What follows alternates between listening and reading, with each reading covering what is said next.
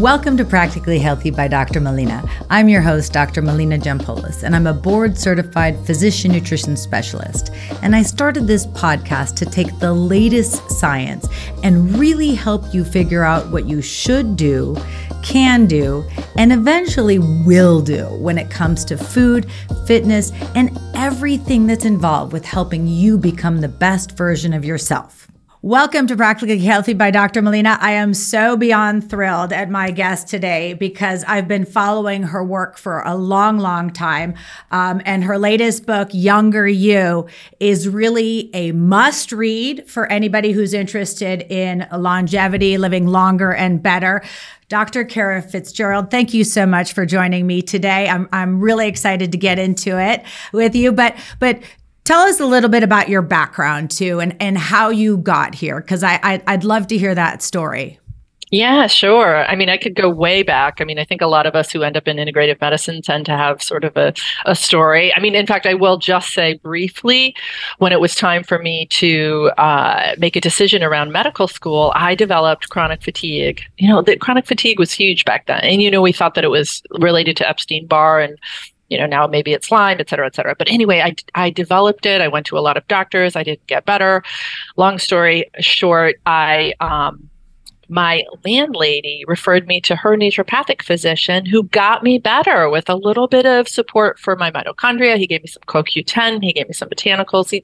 Just some gentle tweaks to my diet. I was in my 20s. I wasn't going to do too much. Lo and behold, I got better. It deeply influenced me. And I decided to go to naturopathic medical school. I was also I was working in a health food store in the supplement section, and I was pretty excited, believe it or not, about biochemistry, fatty acid biochemistry, like the cousineoid biochemistry, why we take fish oil, basically. I was interested in the biochemistry of why we do that. And so those things converged. I went to naturopathic medical college, but then I ended up getting to do a postdoc along with a residency in laboratory science in nutritional biochemistry. And it was that experience that really paved the way for me to be aware of the emerging extraordinary technologies and laboratory science, and how we could start to see how our genes are expressed, not just look at our genes, but how we turn them on and off. And this is the field of epigenetics. And so here I was, a clinician with a clinical training. I'm in clinical practice, and, with this science background, was looking at how our interventions in functional medicine influence gene expression. Go.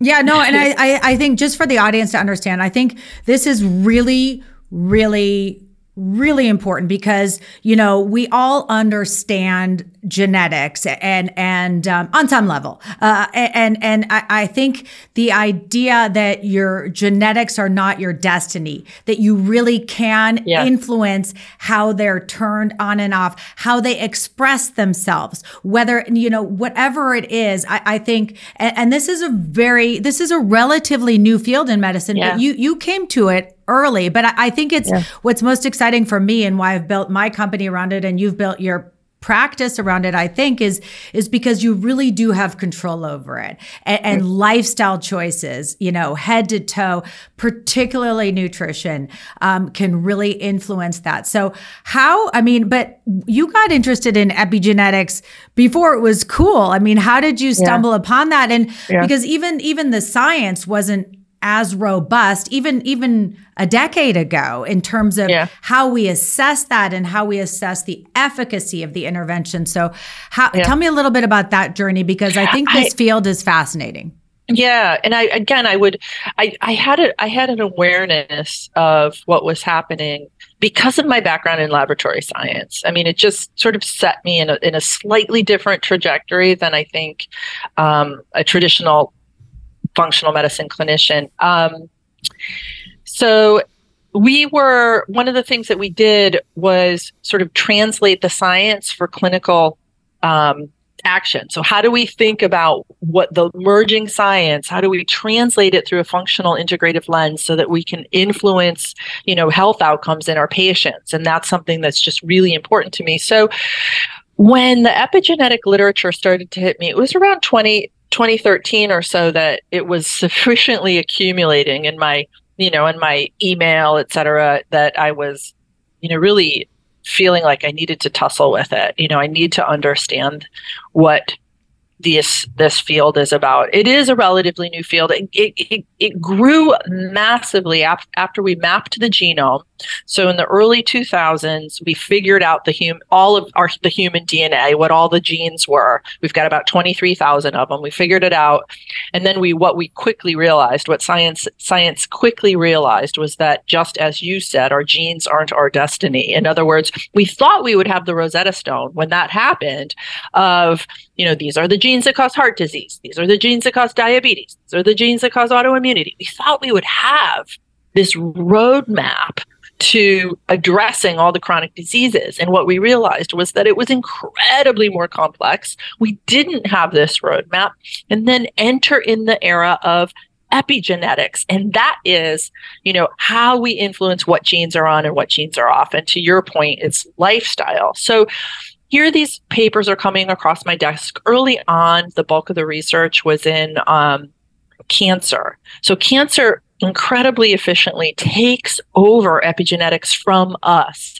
The tumor microenvironment takes over gene expression and sort of turns genes on and off it wants for its proliferation and survival. Like, I mean, to me, that's such an offense. It's like, no, I'm going to get in the way. I do not want cancer taking over gene expression for its growth and survival and to basically kill me. And the interesting thing was that one of the main epigenetic marks, as it's called, one of the main ways we regulate gene expression is something called DNA methylation.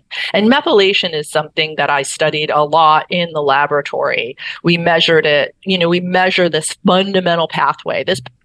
Methylation is just a carbon and 3 hydrogens, such a fundamental molecule in life, in like all life forms. And we're making tons of it. And we're using this little guy to do things like metabolize estrogen, or to detox from different toxic compounds, or to make adrenaline, or to make dopamine. We'd use this compound, we put it on certain structures and we take it off and we change the behavior. And we're using it in every cell in the body, basically doing this all the time. And it turns out that methylation is a huge player in influencing what genes are on and what genes are off. So I knew from my laboratory background a lot about methylation, how we make it, where it's a problem, etc. Generally speaking, in functional medicine, we're thinking about needing to support methylation with B12, with folate, et cetera. So if you're familiar with those nutrients, B12, folate, even B6, betaine, et cetera, choline, the good nutrient in eggs, all of these nutrients are to push methylation forward. Folate during pregnancy is in part to really optimize methylation of the fetus, of building this baby. But it turns out that it's a huge, huge, huge player in gene expression. What's interesting and what really stopped me in my tracks was that we can have an imbalance of methylation. It's not just that you want to turn it up. In some cases, you need to turn it up, but in some cases, you need to turn it down. You need to influence what genes are methylated, which generally turns them off. So you want bad genes off, methylated, and you want your good genes, your protective genes on. You don't want them to have a lot of methylation. So we want balanced methylation in our genome. And this is what was interesting to me and made me begin to think about, not just B12 and folate, but more broadly, how we influence this balance. And I'll just take a pause there, but so as my lab coming into clinical practice, translating the science into, how do we need to be thinking about optimizing DNA methylation, optimizing epigenetics, and that's, for my patients, for the people who are coming to see me. And that's what prompted me to create this program.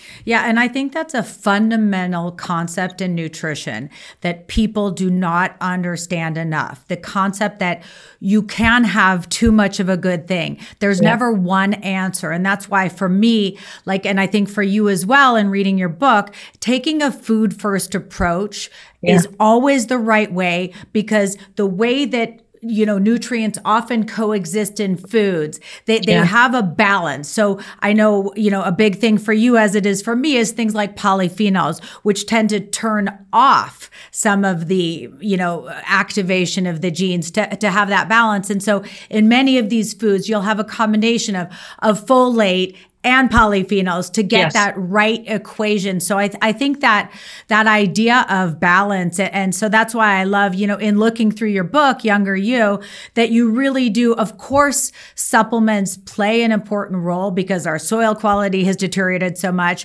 We've learned a lot about how specific nutrients in higher concentrations may help people who need them more.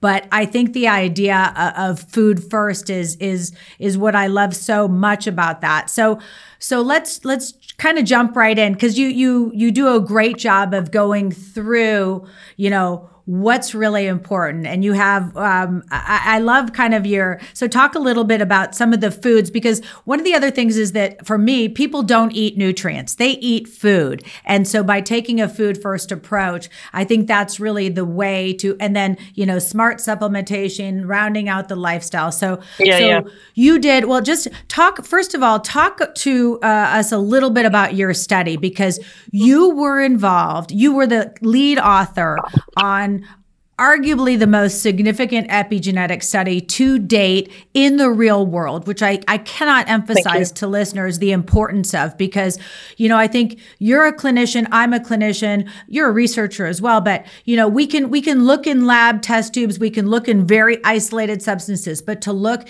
in humans in a interventional trial, that's really what we need as clinicians to drive our patient care. So tell us about your study and even any updates.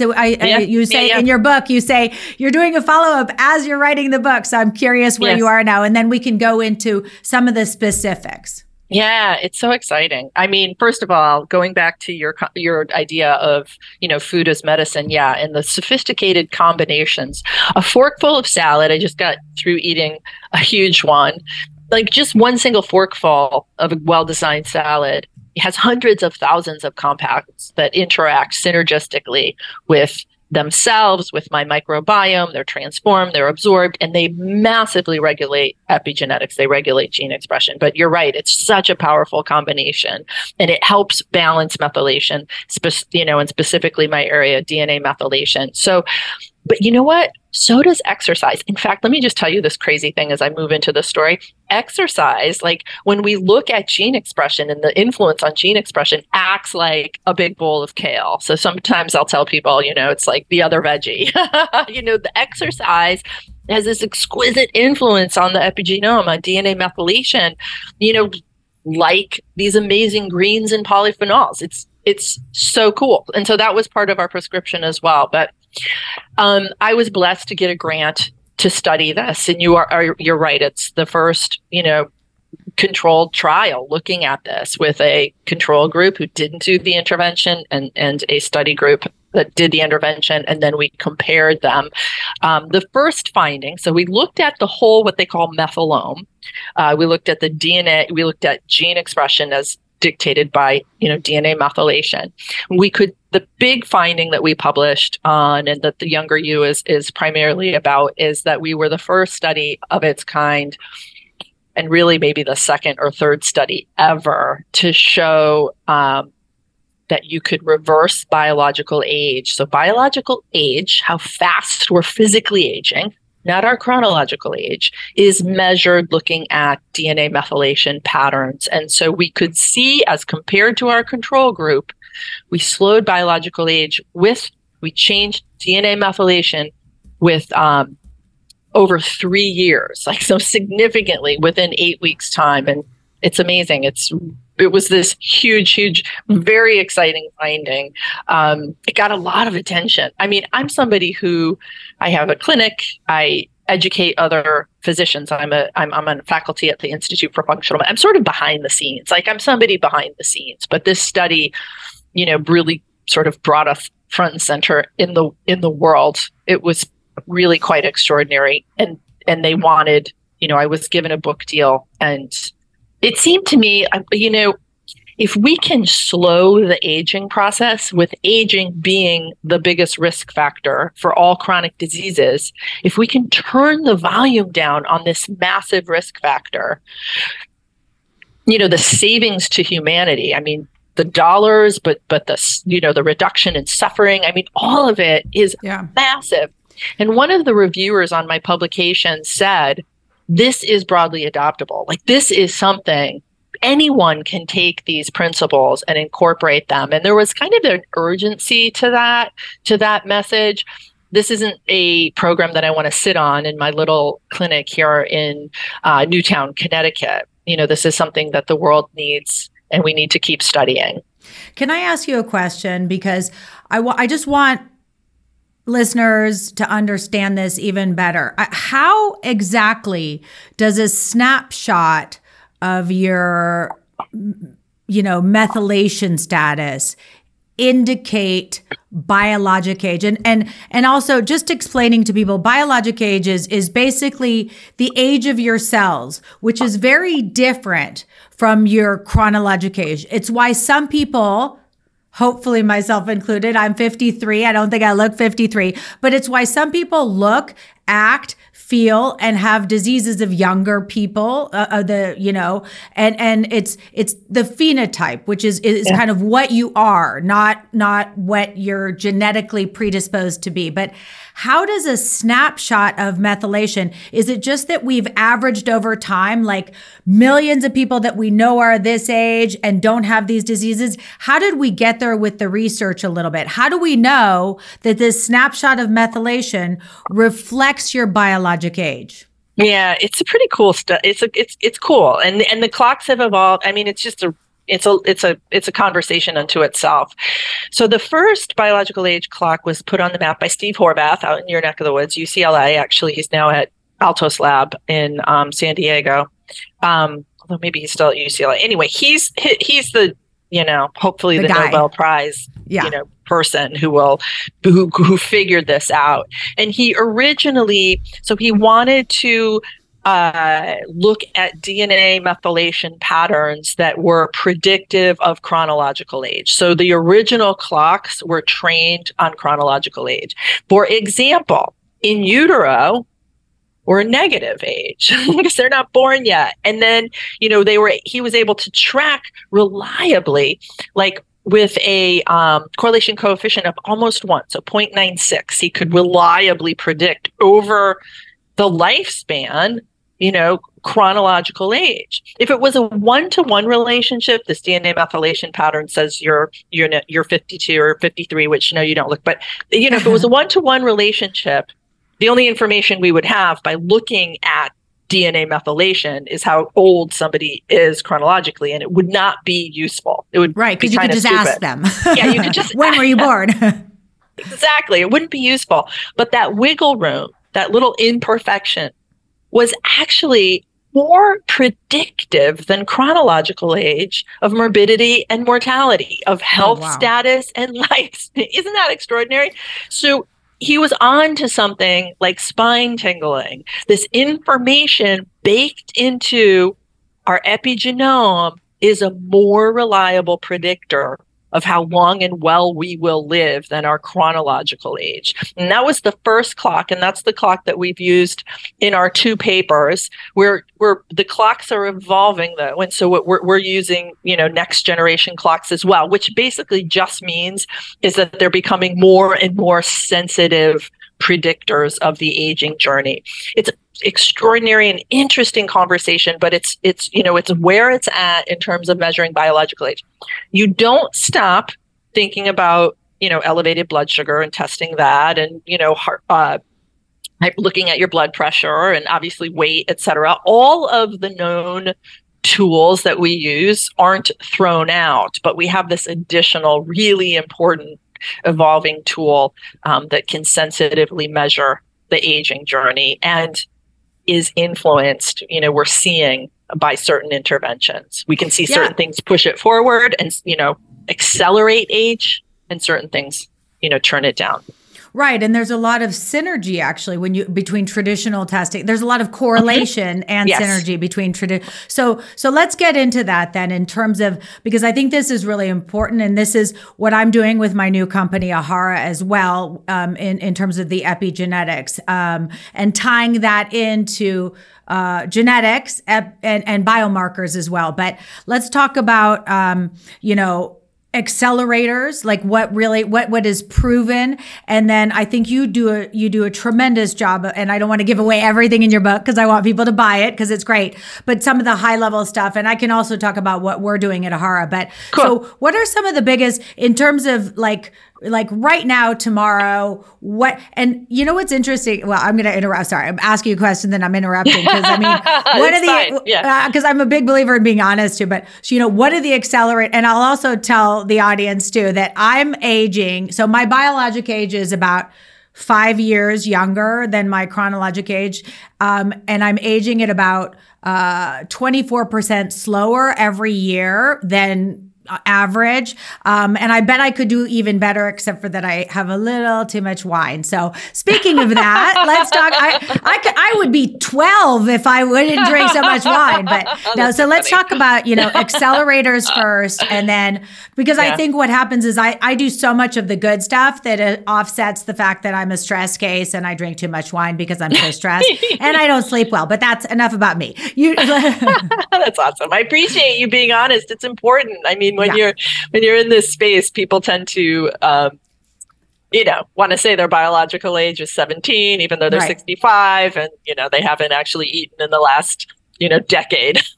Right. But in fact, life is real, and it happens. And when I was actually writing the book, my biological age, I was exquisitely dialed in. I was very dialed into it. It's amazing because writing a book is pretty stressful, but I was so intentionally living our program. My program works. It works for me.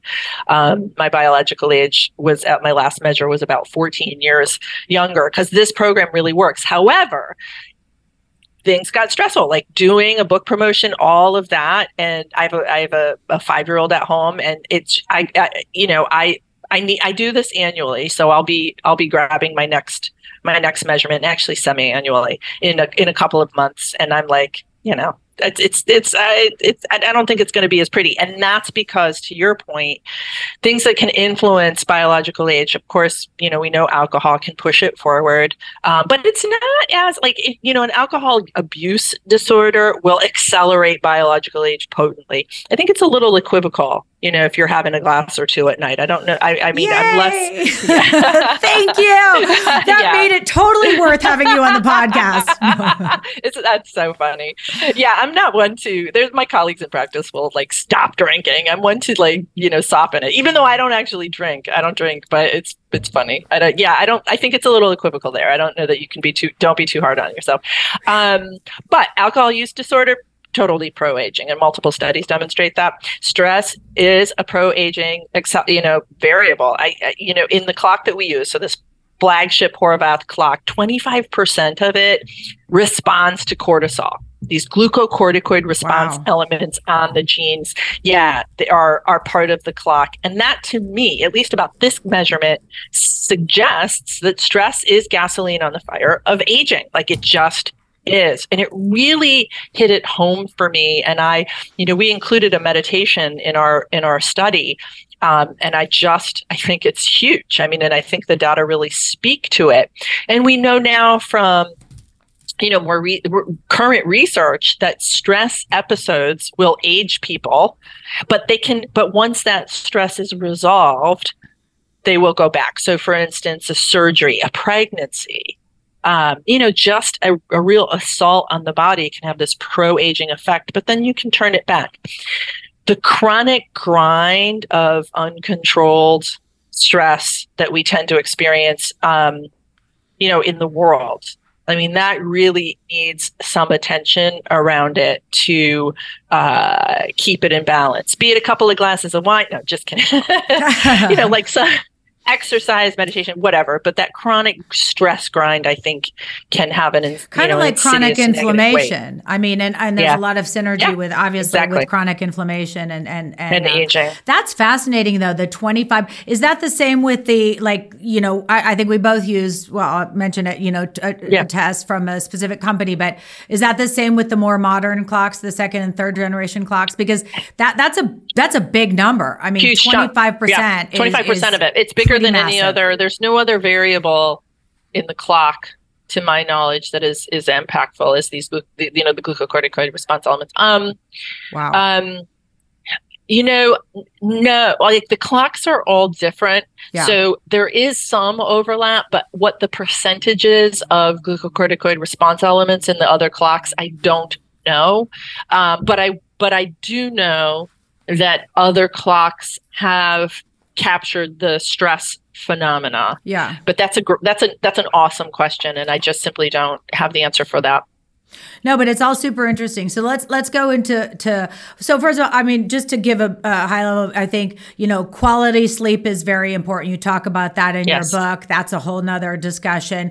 Exercise, we can talk a little bit about your approach to exercise at the end. I mean, but I would say also even decreasing sedentary behavior. That's a big thing that I push. I mean, we sit so much more as a society, and it's, you know, the sitting 10 hours a day can't be offset by 30 minutes at the gym. It just can't. Yeah. But let's jump into food, because that's my that's my favorite topic. I'm a nutrition doctor. So talk about, like, on a high level, what you did in your study. There's one thing that I'm going to push back on a little bit, and I think you know what it is probably, but what you did in general in your study and kind of some of the I'm curious. I'm definitely curious. The liver, the organ liver. Yeah. I mean, that, you know, for me, it's like I know. We have them in capsules. I have a bottle. Sometimes I have it right here on my desk if I'm doing an interview. Okay. Yeah. So you're right.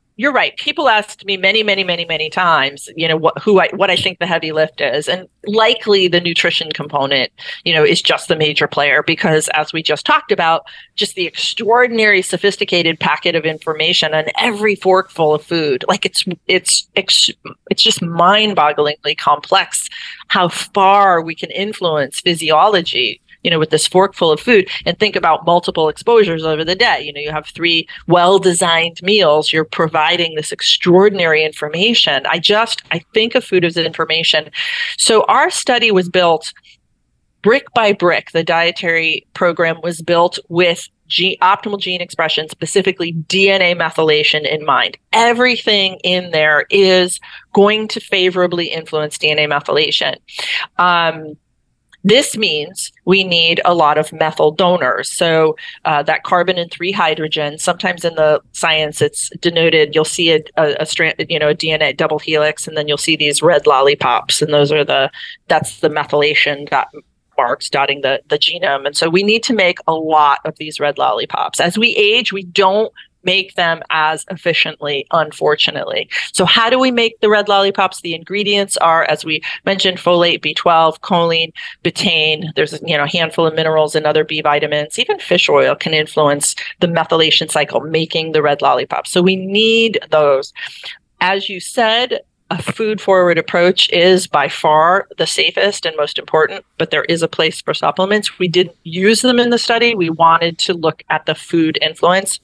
So methyl donor foods are, greens, are mushrooms, eggs, liver. So liver is a multivitamin in a food matrix. I know it's pretty disgusting. A lot of people aren't even going to go there, but if you're willing to, it's super important. We've got some good recipes in the book, or you can do what I frequently do, and that is just take caps. But it's it's the most nutritionally dense food.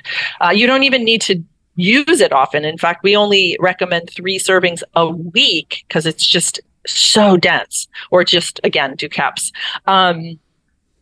So nuts, seeds, some protein. Our study uses animal protein, but we do have a vegetarian and vegan version in the book. It would be fabulous to study those, but we haven't yet.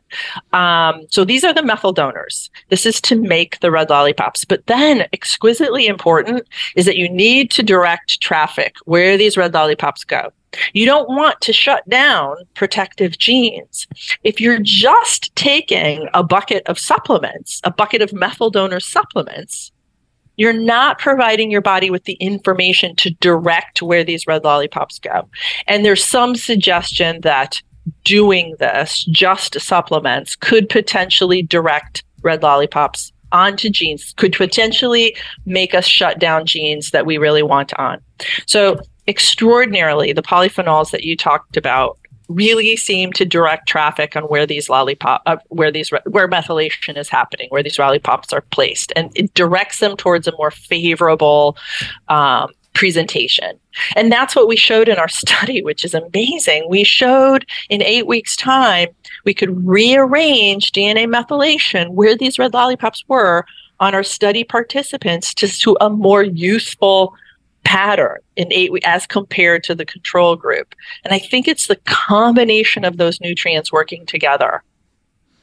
I love it so much. I can't even tell you. And it's funny because before methylation and epigenetics was even on my radar, because I'm newer to the game than you are, probably just in the last 5 years that it's been on my radar as a clinician. I've written 2 books about the healing powers of herbs and spices, head to toe benefits. And when you talk about polyphenols, I know rosemary is one of your, kind of key 12 foods or whatever it is. And and I didn't fully, I understood so much. I remember when I was researching my book, seeing how things like thyme was involved in every aspect of cancer formation, inhibiting breakdown, growth, and in some way favorably impacted every aspect. And I think now that I understand what you're saying, it makes even more sense how because herbs and spices, they're such a low hanging fruit. And most Americans, we use salt and pepper, and it's something that transcends, you can be keto, you can be vegan, you can be whatever you want to be, and you can eat more herbs and spices. And I love how simply you explain it, I think is brilliant. And just one more thing, because I think eggs, have gotten a bad rap. And for me, like one of the key nutrients with my new company is choline. And that is, I think, and the one interesting thing about genetics then to me, or nutrigenetics, is that is one, I think genetics is like the Wild West in nutrition. And a lot of companies have said it's a lot more important than it actually is. But when it comes to choline, and I've had, Dr. Steve Zeisel on my podcast as well, that's a really interesting area. And I think, in the 80s, when we stopped eating eggs, we kind of threw the baby out with the bathwater there. And it's concerning. So I was really glad to see that, you're talking about eggs in the context that they should be. And the nice thing is, they have, in the yolk, as you say, the choline, the lutein, the zeaxanthin, B12, methylation. I mean, there's a lot of these foods as part of an overall balanced diet. I think it sounds corny, but I want to just before you jump into that question, I want to say, ditto on the wonderment of eggs, and the combination of the foods. But I think, so these polyphenols are, as you just said, pleiotropic. They do a ton of favorable stuff all over the body. That's what pleiotropy is. And my thinking is that maybe they're doing this because they're so impactfully changing gene expression. So the root shift is way up here with altering gene expression. And then downstream is they shut down cancer, they shut down inflammation, they're antioxidant, et cetera, et cetera. And I think they're probably, I think you would agree that they're probably impacting microbial gene expression, which may be just 100%. As important, if not more, because they're coming into contact with the microbiome and the gut. Well, and they're transformed by the microbiome. So some of the compounds, not all, but some of them have to be transformed by a microbiome. Right. You need a healthy microbiome for them to become bioactives. And that's the exciting field that we haven't even scratched the surface on, which is metabolomics. And that's that's a whole nother I feel like we're going to be best buddies. Like we're going to stay in touch because we have so much synergy. But so let's real briefly, we only have a few minutes left. Let's talk about some of the, a few more age accelerators, because you've got some few, that I think are worth talking and just kind of presenting. And then just a little bit about supplements, and then we'll wrap it up. And I want people to buy your book because I think it's excellent and you have tons of amazing Thanks. recipes that are really focused on this. And again, I mean, my new company, my website, all of our recipes are going to be very synergistic with everything that you do. So you make me even more excited about what I'm doing. And thank you for your work. One of my favorite parts of the book is our nutrient appendix. So we have the first and only that I'm aware of epi-nutrient appendix. And there's 30 pages of where these epi-nutrient players are. And I say to the most finicky patient, or individual, or when I was being interviewed, I was doing an interview in Iowa. They were in a radio show in Iowa. I was here, and they're steak country. And he just kept asking me if meat was okay. And I'm like, yeah, it's got methionine. But anyway, for the pickiest individual who thinks they're going to be allergic to healthy eating, there are foods you're consuming already that are epi-nutrients, and you can emphasize those. But anyway, so that's a super favorite part of my book. But in terms of accelerants, so things that we want to avoid, we know, of course, sugar, we know processed foods, we know, charred foods. I mean, there's evidence for the things that we've known in functional integrated medicine for a long time. Toxins via multiple mechanisms damage the DNA and the epi-DNA, the red lollipops on top. I mean, they just wreak havoc via multiple mechanisms.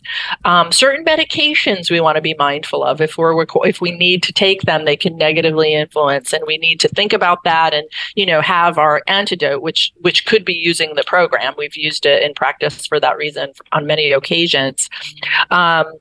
Lack of exercise, of course, to your point, imbalanced exercise. So that for that person who just needs to be a warrior all the time, excessive can be pro-aging. Now, that doesn't mean, I just interviewed somebody, a friend of mine who's an Ironman triathlete, and he's very, very healthy, and he's young. I think he's 73 now, but he's such a young 73. For him, his body can handle that. For me, if I did an Ironman triathlon, even though I'm physically very active, that would be an age accelerant for me. So it's the balance, it's the right amount. Lack of sleep, as we mentioned, stress, not doing something to remedy the sort of assault of stress that all of us experience here, is an age accelerant.